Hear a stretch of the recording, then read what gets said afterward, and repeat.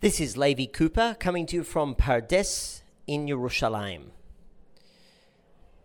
Last week in my shul in Tzur Hadassah, we had 2 britot in our shul on Shabbat. It was the first for us. And a couple of weeks before that, someone else in our community gave birth to a girl, and she received her name in our shul also on Shabbat. So in our shul, we've been focused a little bit on names and on choosing names and on giving new names to children. And then when we open up this week's parasha, Parashat Vayera, the opening verse of the parasha is a little bit strange. Vayera elav Hashem be'elonei Mamre. And God appeared to him by the terebinths of Mamre. Appeared to him? Appeared to who? The Pasuk continues using the third person. V'hu yoshev petach ha'ohel kechol mayom. He was sitting at the entrance of the tent as the day grew hot. Vayisa einav. He lifted up his eyes. Vayar, and he saw. And it continues in the third person. Now we know who it's talking about. We know it's talking about Abraham. But if any of us was to write like this, we would be told you have to start off by telling us who we're talking about. You can't start off straight away in the third person. So I found this passage rather intriguing because we were focused on the names and the potential of names and how we choose a name. In fact, in the Kabbalistic thought, a name contains the essence of a person.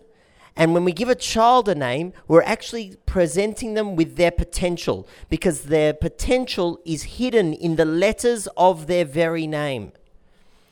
So I would expect here that we would focus on Avraham's name, especially since the Torah does give quite a lot of attention to Avraham's name, changing the name from Avram to Avraham, adding an extra letter. So why over here suddenly, Vayera elav, that God appeared to him rather than saying that it was to Abraham, to Avraham? Well, this question took me to look at the commentators, and I looked at the Baal HaTurim, and the Baal HaTurim, he writes, Vayera elav Hashem be'elonei is the gematria, the numerical value of bikur b'choleh, visiting a sick person. Well, that's a lovely idea, but I'm sure that's not the reason that Abraham's name was not used in the verse. Surely there must be something more substantial to the choice not to use Abraham's name at the beginning of this week's parasha. So I looked further and I found that Reb Levi Yitzchak of Berdichev, and this year at Pardes in our Chassidut class, we're focusing on Reb Levi Yitzchak Berdichev, and Reb Levi Yitzchak Berdichev has a lovely explanation. He says it's true that when we give a child their name, according to Kabbalistic tradition, that name contains the potential for the child. And as parents, when we choose a name, we hope and we pray that the child will actually fulfill his or her potential, will fulfill the name that we've given them. But there's a level that goes even further. That's when a child goes beyond their name. That's when a child goes beyond what they are able to do, what we thought they were able to do. As parents, as teachers, we want our children, our students to reach their potential. But the truth is, we want them to even go further than what we think is their potential.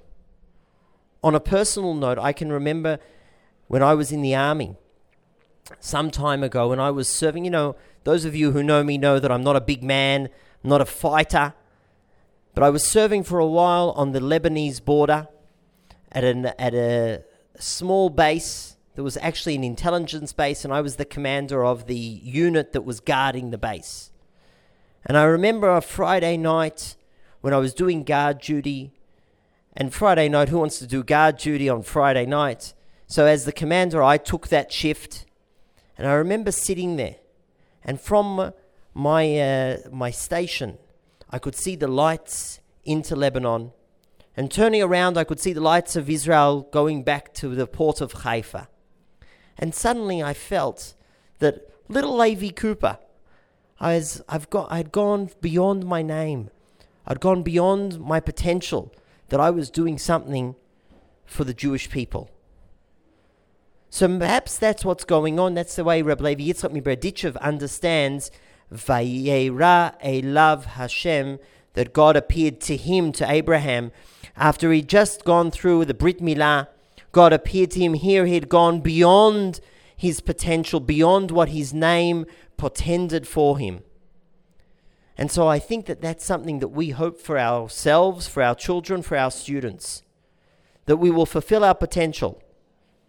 But even more than that, we will go beyond our potential. That's all for now. Until next time, to the Beit Midrash!